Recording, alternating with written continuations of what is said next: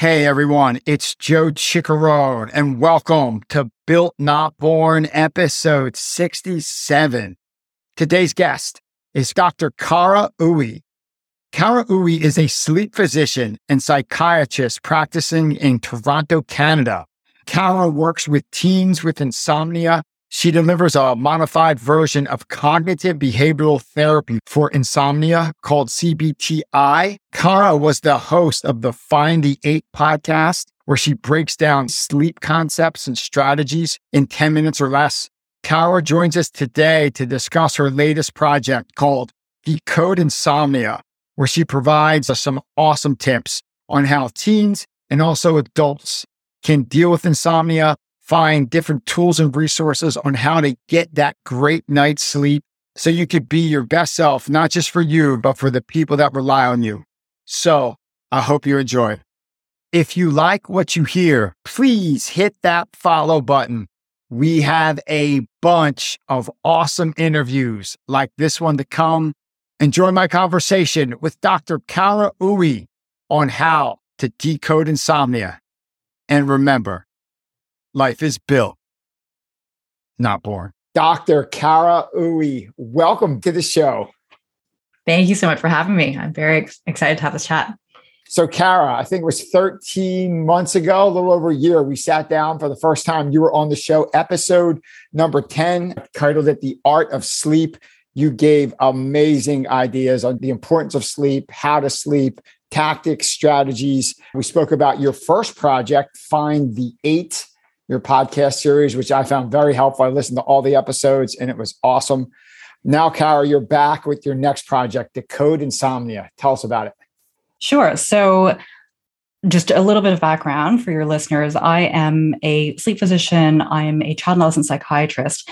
And right now, my work primarily is in teen insomnia. So I work with teens with insomnia, as well as with sleep timing issues. That's really common in the teen years, as well as their parents. So that's what I do for my clinical work. And I do that work because, first of all, sleep issues, you probably know this as a parent of teens, are really, really common in the teen years.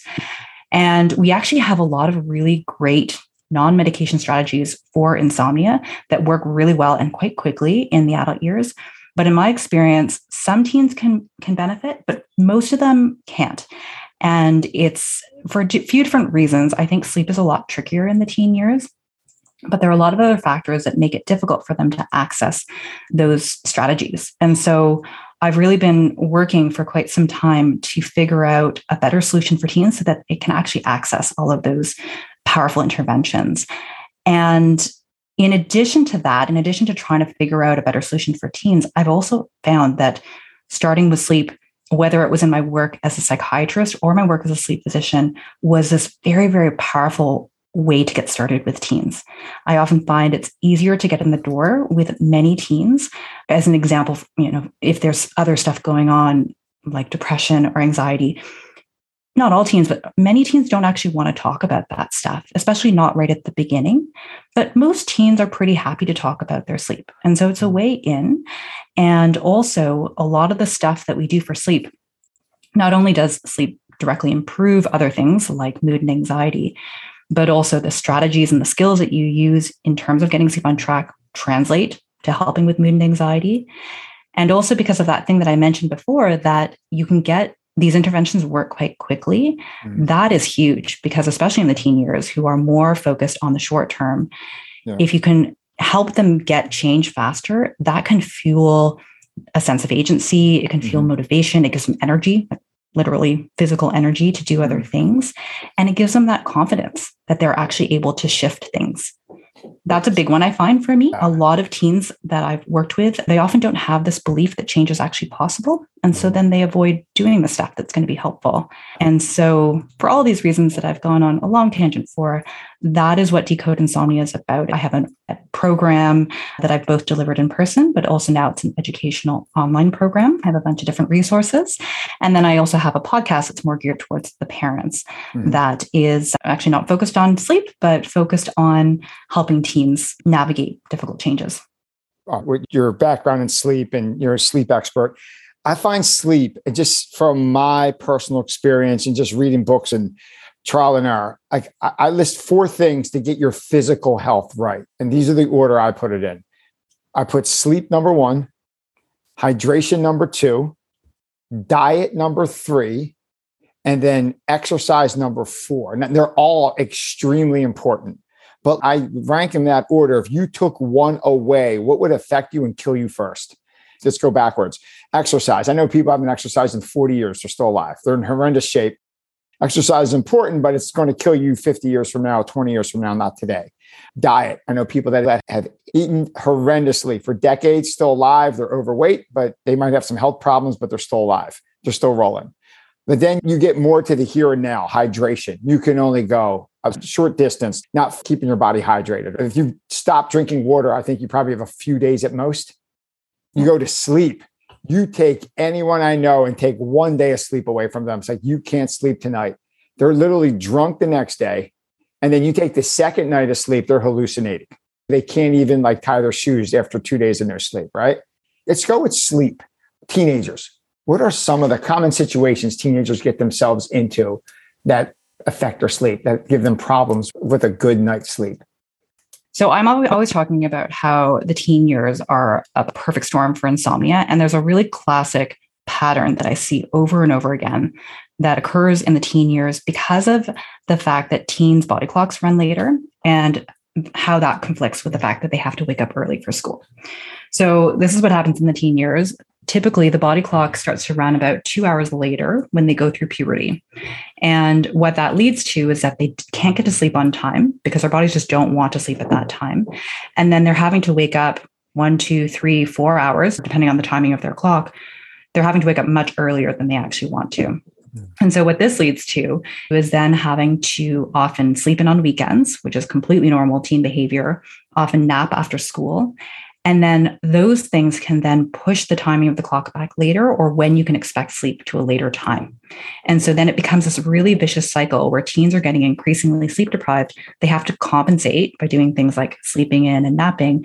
And then it actually just fuels even more difficulties with getting a good night's sleep at night. Mm-hmm. So going back to what you said about what are the common traps or the common problems, I think one big one is that teens are often trying to get into bed too early or trying to sleep too early. Mm-hmm. And their bodies just aren't ready for sleep at that time. And so that can lead to the snowball effect where they get more anxious and they get more frustrated because they're not sleeping. They attach meaning to the fact that they're not able to sleep. Like, I just can't sleep. I'm a bad sleeper, even though it was actually more of a matter of timing and their body just not yet being ready for sleep. So that's a really big one. And what happens, actually, another big thing that why that's so problematic is that then they spend hours awake in bed. And a really big thing that tends to drive sleep issues and insomnia is that they start to pair bed with essentially being in kind of awake, difficult to settle mode, as opposed to pairing it with sleepy, able to settle easily mode. Yep. I think we've talked about this before, but that's a really big one. So that's a common trap. And then I've already alluded to the fact that sleeping in or catching up on sleep, napping, that's a common trap too, but that one's tricky because there's a reason why they're doing it, right? They're so sleep deprived. Mm-hmm. So it's often a matter of more understanding the costs of those behaviors. And that's a really common trap I find that people fall into. 2 questions, one on naps and one on stim before bed. Naps. So what's your thought? Tell me if this is right or wrong. That 10, 15-minute nap is magic. But then if you go longer, you go into that REM and you wake up feeling worse than you did before. What's the science on that? Yeah, so that might be part of it, right? Kind of where you're waking up in terms of your sleep cycles. But it's also just duration and the amount to which you are depleting your sleep drive. So it depends on the person. Some people, they're fine with 15, 20-minute nap. Whereas other people, even a short nap like that can impact their ability to build up enough of that pressure or drive for sleep. So it depends a little bit. And so oftentimes it is about doing some experimentation and seeing what works. Yeah. So you said that one of the ways that the teens get in trouble is they go to bed too early. Like they don't have that sleep potential yet. That sleep drive didn't build yet. And the bed doesn't become a place to sleep. It becomes a place to hang out. Maybe the last hour of their day, the teens are so big into the phone and video games. And they're playing Xbox at night and they play for an hour and a half. What happens when sleep potential meets stim? What happens there? So it's often both, right? It's often a combination of two things. So I talk a lot about, I have a framework that I use called the Decode framework, and everything basically that can drive difficulties with being able to sleep and difficulty settling down are on that framework. There are 9 things, but they can be broken down into these 2 major categories, which you essentially alluded to. One of them is actually just simply it's not the right time to sleep yet. They don't have the potential to sleep yet. But then, of course, there's all these other things that even when you do have that potential, make it difficult for your body to wind down or power down. So I'm finding that teens often have both because of teen years. They often are, they just don't have the ability to sleep yet until later. But then also, of course, we've got all these other things that can stimulate us, for sure, the screens, but then of course, all the other stuff, right? Having busy mind, stress coming up at nighttime, caffeine, right? There's a whole bunch of other things. And I call those things sleep blockers, because even if you're ready for sleep, your body may not be able to get there because of all these things that are stimulating you. Could you go over what are some common sleep blockers you see that teens struggle with? Sure. Yeah. So from that framework, we've already talked about a few of them, but definitely screens. And part of that is the stimulation, right? Of just it's an engaging screens and the internet. They're very interesting and engaging. Also, you're getting the light. So you have the light, and light really can impact sleep 3 to 5 hours before sleep onset. And that has to do with the fact that light typically suppresses melatonin production. And so there is light, there's stimulating activities, there's stuff that you're maybe putting into your body. So that can be caffeine or other substances or certain foods that are activating. And then there can, of course, be environmental factors that can block you from being able to settle. One that we talked about just now was that idea that the bed has become paired with not being able to settle. So that's a really big sleep blocker. And then that overactive mind, right? For many people, that's when the mind gets busy. In the teen years, even more so. That's when most teens tend to be really introspective and they tend to process a lot of stuff at that time, partially because of their body rhythm, but also because they've been so distracted during the day. And so that's when a lot of that stuff tends to come to the surface. And then also other strong emotions, right? That can drive anxiety, frustration, all of those things we know, excitement, all these things we know make it really difficult to settle and to sink into sleep. So you mentioned how light suppresses the melatonin. Melatonin helps people fall asleep. Say a teen wanted to go to bed at midnight, make the numbers easy. When should they ideally get off the screen so the melatonin isn't decreased and they can actually get a good night's sleep? How far advanced should they get away from the technology? So typically you're going to hear 1 to 2 hours. And if we're thinking what's really ideal, 3 to 5 hours, because that's kind of when we know that melatonin is rising 3 to 5 hours before sleep onset. But if you tell a teen to put away their electronics, even 1 to 2 hours beforehand, it's just not going to happen. Mm-hmm. So this is actually more the work that I do is it's not so much about what needs to happen, rather what's going to work. Right. And so if I say that meeting with the team for the first time, they're probably going to shut down and not want to really hear much of what I say. It's not going to be helpful for them. And so my answer to that question of how early should the electronics be put away is, what do you think is realistic right now? Mm-hmm. Right. And it might be that putting away electronics is just not realistic at all. For some teens, it is the fact that electronics are really hard to turn away from for lots of reasons, right? They're built to be addictive, right? Built to draw us back in. Yeah. It's stuff that's interesting. I mean, as an adult, I find it really difficult to turn away from my phone too. But then there's also a couple of other things that I think are often really driving that difficulty putting away phones. So we talked about how in the teen years, they are built to be seeking out connection from their peers. And so asking them to step away from that just is really not meeting them where they are. And then the other thing is that oftentimes electronics are serving a purpose. So for many of the teens that I meet with, they'll tell me that if they put away their phone or they turn off Netflix, they get flooded with worries or they get flooded with a really busy mind. And so for them, it makes a lot of sense in the moment to be staying off their electronics. And it can feel really invalidating, I think, for adults to say, just put away your phone, right? The other thing is that they've tried it before. A lot of teens have said, I've tried to put away my phone and it doesn't make a difference. And oftentimes I think that's because they are doing it at a time when their body doesn't have potential for sleep. So it's not going to be helpful anyways. Mm-hmm. Or there's just other stuff that's driving why they can't settle, right? Yeah. All those other blockers that I talked about. Yeah. So it's a bit more of a complicated answer. And I've really moved away from giving any one number in terms of when people should put away their phones. No, it's realistic and it's on the money. Thank you. How about, you mentioned food.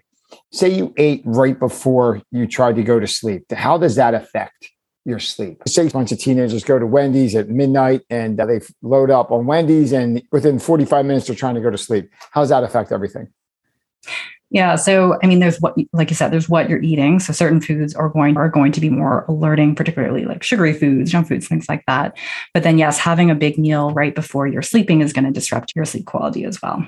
Now, will sugar actually, is that a wives' tale or real that sugar will wake you up? It definitely will give you that initial burst of energy. So, okay. Yeah. Gotcha. So not only is it the screen time, it's the food. Now you mentioned melatonin. How effective are supplements? What's the science on that? Like say someone's like, I'm going to take the melatonin you find at CVS or Rite Aid. Mm-hmm. How effective is that? Yeah. So melatonin, the studies that have been done have not actually panned out in terms of it being very helpful, as a sleep aid. Where it has been shown, there is a little bit of research in the pediatric population for kids with ADHD and neurodevelopmental disorders. And so there might be some rationale for using it there. Anecdotally, some people do find it helpful. So my typical approach is that if somebody comes to see me and they're on melatonin and it's made a really big difference, I don't necessarily tell them to stop it, but it's not my practice to recommend melatonin as a sleep agent. The way in which I will use it is more as what we call a chronobiotic. So the way in which melatonin works in the body, just normally, is that it typically rises about 3 to 5 hours before before sleep onset, and then triggers sleep at a later time.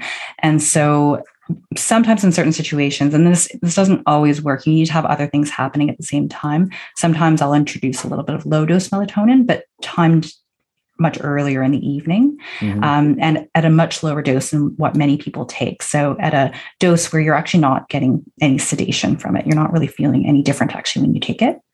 So that is typically my practice in terms of melatonin. And I do always try to even out the conversation, because I think there's this very prevalent story around melatonin that it's natural and benign. And that's not necessarily the case. It is a hormone. And for whatever reason, it's something that we can buy very easily. It's not regulated in Canada where I live, but it is a hormone, and it does have impacts on other systems. So it has impacts on the immune system and the reproductive system. We don't really have the studies to know what the long-term impacts are, but I will caution people, especially when they're getting to higher doses, that it's not necessarily without harm. Right. So it's not just an add-on. And I think if you're going to be using it, you really have to be weighing the risks and benefits. So melatonin isn't this harmless placebo-like thing, take as much as you want. So that's something that you have to proceed with caution. That's something that's not innocuous. Yeah, that's a conversation I'll have. I'm never dogmatic about it, kind of black and white about it, because I understand that it can play a role for certain people. But yes, that's okay. Yeah. How about, so we mentioned maybe a 3-step improvement process that teens can do for sleep. 1, don't go to bed too early. Build up that sleep potential. How do you find that time? Is that trial and error? Let's just say you have a teenager that just goes to bed at 1:30 in the morning. They have their routine. They play sports. They hang out with their friends online. They're on their phone. And next thing you know, it's 1:30 and that's when they fall asleep each night. And they love to sleep to 10 in the morning. That's their schedule. Is that something that needs to be tweaked, fixed, or is that just like let them go? Like, is that just your typical teenager? How would you... So there's kind of what the baseline, or what the baseline body clock, and then there is the fact that we can really shift the timing of our clock as well. So I'd say fairly typical. It's different for every teen, but a fairly typical timing of the body clock, without the outside influence of electronics and other things, is probably around kind of 12-ish to 9 a.m. But then you probably know of lots of teens where their bodies are more on a schedule where they want to sleep between 2 a.m. and 10 a.m. or even much later. I saw, during the height of the pandemic, many teens were completely reversed. And so they were sleeping during the day and then up all night. So in terms of being able to determine that, like, you want to determine what is happening right now. And oftentimes there are little cues. You can get a sense of, if left unchecked, when they'll naturally wake up, when the earliest typically that they tend to get sleepy. So those are clues in terms of the current timing of the sleep. There are things that you can do to advance the timing of the sleep as well. So that's one part of it, though. There's the body clock, but there's also understanding when the body will have built up enough drive for sleep. Yeah. So that's more an issue of how long have you been awake and how physically active have you been. So there's the two things working at once that really determine when your body's going to be ready for sleep. And I call that the starting line for sleep because that's just kind of the earliest you can expect to be ready for sleep. But then there's all the sleep blockers, right? That can keep you from being able to wind down and push you past that. Even when your body's ready for sleep, you still may not be able to sleep until later. Getting ready for the show, I got a question from one of the parents I'm friends with. Their kids get up really early for their sport. Their sport's like 5:30 in the morning. They have to go to practice. And then they go from 5:30, like say they have to school time. And then they come home and they're exhausted because they did practice in the morning. They did school, maybe practice afternoon. They want to take a nap around like 6, 7 o'clock. They fall asleep for an hour. Then they're up and they're rearing to go to 2 o'clock in the morning. So is that nap beneficial or detrimental? That nap that you have to take. So they grinded, they worked hard, they did the school, they did maybe 2 practices. They had to get up like 5, which is definitely not a normal teen schedule. Is that nap good or bad? Yeah. And sorry, I was going to say, I'm being really annoying because my answers are all going to be great. Let's go. So the good aspect is, yes, they're catching up on some sleep, right? That they really need. And it makes a lot of sense in the moment to be taking a nap. The potential downside is that if that becomes a pattern and then they're not getting to bed until much later, or they're getting into bed and they're lying there awake for many hours, and then that fuels insomnia, then that can become a problem. Like that pattern of getting into regular naps can become a problem. But it's not for every teen, right? Mm-hmm. So you kind of have to understand how the downsides of the nap and how that might be fueling things.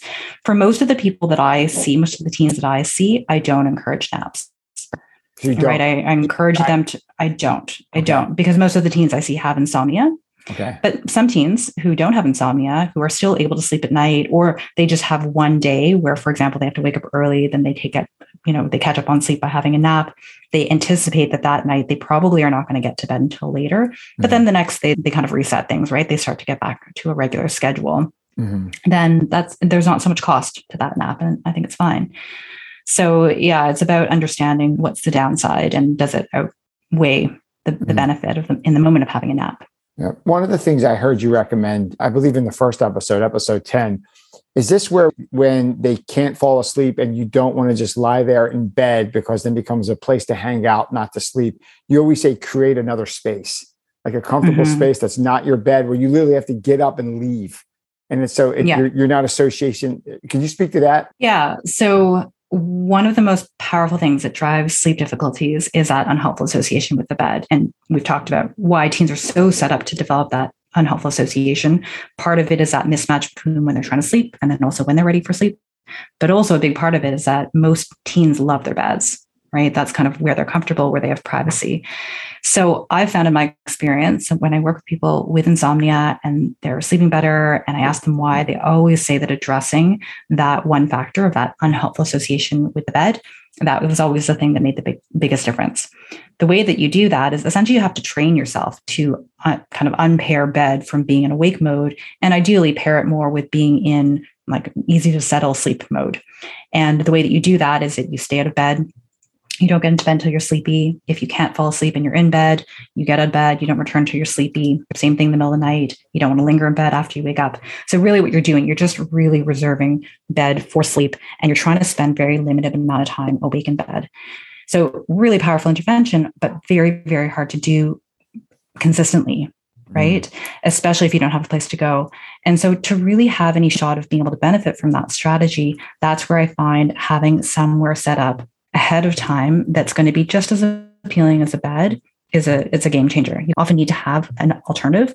Otherwise, it just isn't going to happen, and you're not going to be able to benefit from it. For that third spot, let's just say you can't go to sleep, even adult or teenager. You know what? I'm going to go downstairs into a comfortable couch, turn the light on and read a book. Don't turn the TV on, no phone. I just have an old school book and I'm going to read it.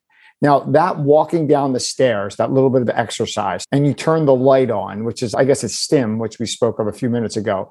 Is that still better than laying in bed? Movement kind of wakes you up a little bit. The light will wake you up a little bit, but you're in that third spot. So it's kind of a combination of good and bad. So would that be a net positive or negative to do something like that?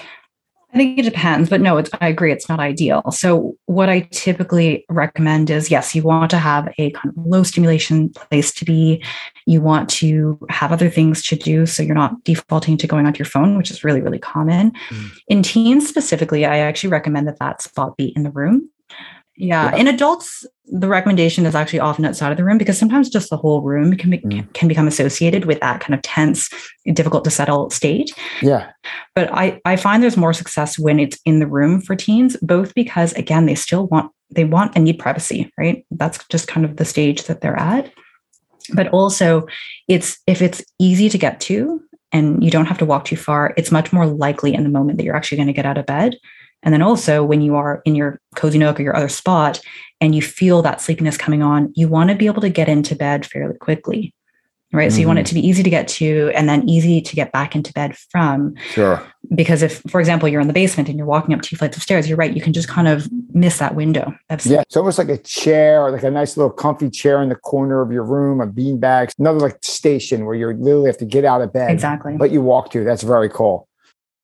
When we last talked, I would have put together a podcast episode on that, the Find the 8 podcast, but I actually since have updated a lot of my resources and have a guide on how to set up that, I call it a cozy nook, right? That other spot. Yeah. And part of that guide is also setting up stuff to do, so you're not defaulting to your phone. So I call that a sleep kit. So that is something that's available freely on my website.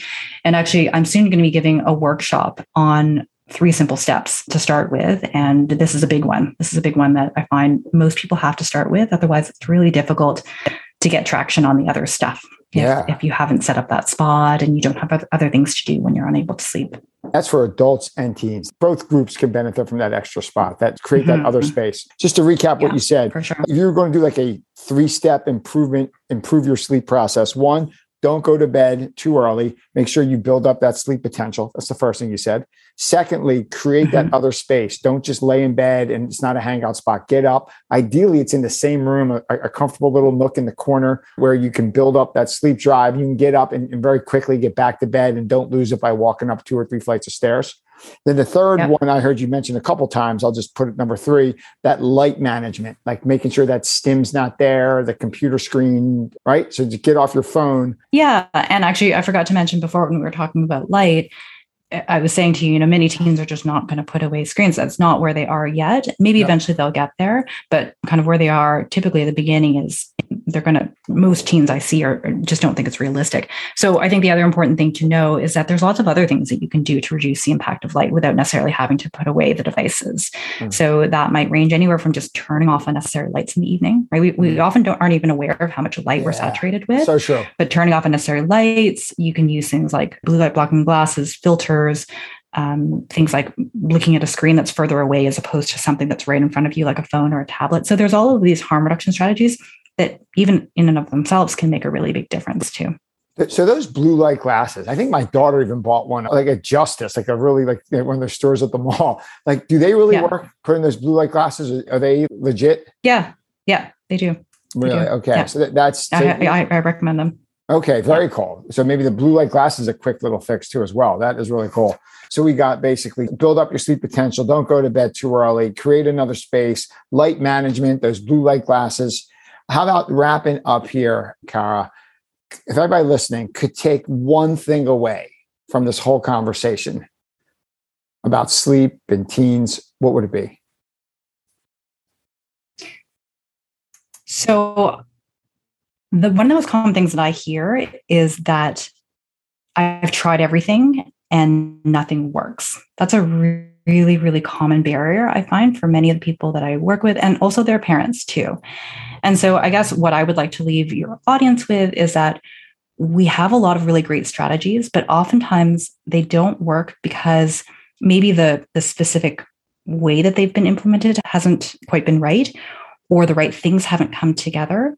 Or another big one that I find is that people are often trying to implement, step 4, 5, 6, but they haven't started with the basics. And we kind of touched on some of the basics today, but that is often a reason why other strategies don't tend to work. So for example, we talked about the idea that in putting away phones, a lot of people will say that doesn't work for them. And it might be that it's just that it wasn't the right time for their body to sleep. And so that's why it didn't work. Obviously, that's a helpful thing to do eventually, but It really is like putting together a piece of the puzzle. And so I always come back to the idea that you have to just start at the beginning. And in particular for teens, that's really important because they've got a lot more working against them. And so I'm really glad we touched on the 3 things. I didn't have a chance today to go into more of the specifics. And so that's actually what that workshop that I mentioned to you is about, that I'm going to go through in more detail. How can you actually make these first 3 steps really work for you so that you actually can access all of these wonderful benefits of sleep that we talked about earlier. And that workshop will also then, have other resources and things like that. And I actually already have one that's pre-recorded that people can watch at any time. But I would say almost universally, that's where kind of everybody has to start. So start at the beginning and know that one size does not fit all. Make it realistic, fit it to the person. It's not going to be the ideal world. And it's not black or white. There's a lot of gray areas. There's a lot of give and take and experimentation to see what works for that particular person at that particular stage of their either teenage or adult years. It's very individualized, what we're trying to accomplish. Yeah, it is, except for I would say that these 3 steps and doing them properly is pretty much, in my experience, always where people have to start. That's where they always have to start, those 3 steps. That's great. You often just can't get much further if these things haven't been done, right? Like if you're still getting really bright light in the middle of the night, you're still not going to be able to sleep well, even if you're doing all of these other things. Yeah. Or if you are, like I said, like the rest of your sleep hygiene can be perfect, but if you've still got this really negative association with bed, then you're still probably not going to be able to sleep well. Or you can become a master at, mindfulness or all of these other strategies to help relax your body. But if you're trying to sleep 3 hours before your body wants to sleep, you're still not going to be able to sleep well. So again, I think it's just kind of coming back to that analogy of think of it like a puzzle. And then kind of once you understand that puzzle and you're able to put those things together, then you can kind of unlock all of the benefits and you can see very quick, significant change. That is, I think, about as great as a spot as any to wrap up. You mentioned you have this online session coming up. If people are looking to find you and your work and the courses online, where can they find you? I think probably the easiest place is to go to my website. So that's decodeinsomnia.com. Mm-hmm. And I'm also on Instagram, LinkedIn, Facebook, Twitter, all under Decode Insomnia, except for LinkedIn, where I'm under my name. So decodeinsomnia.com.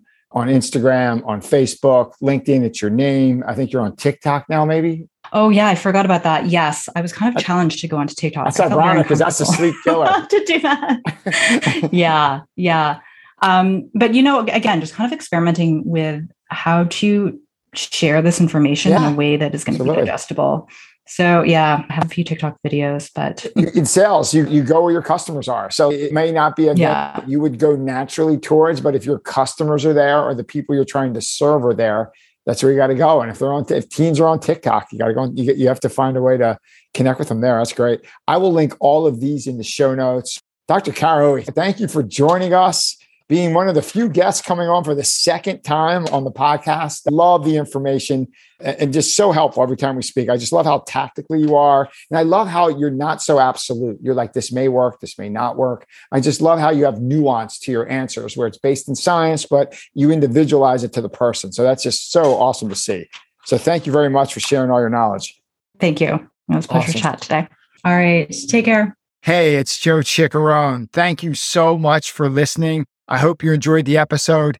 If you could, please leave us a 5-star review. It goes a long way with connecting the podcast with more listeners. So if you could, I would really appreciate it. Thank you very much. Talk soon.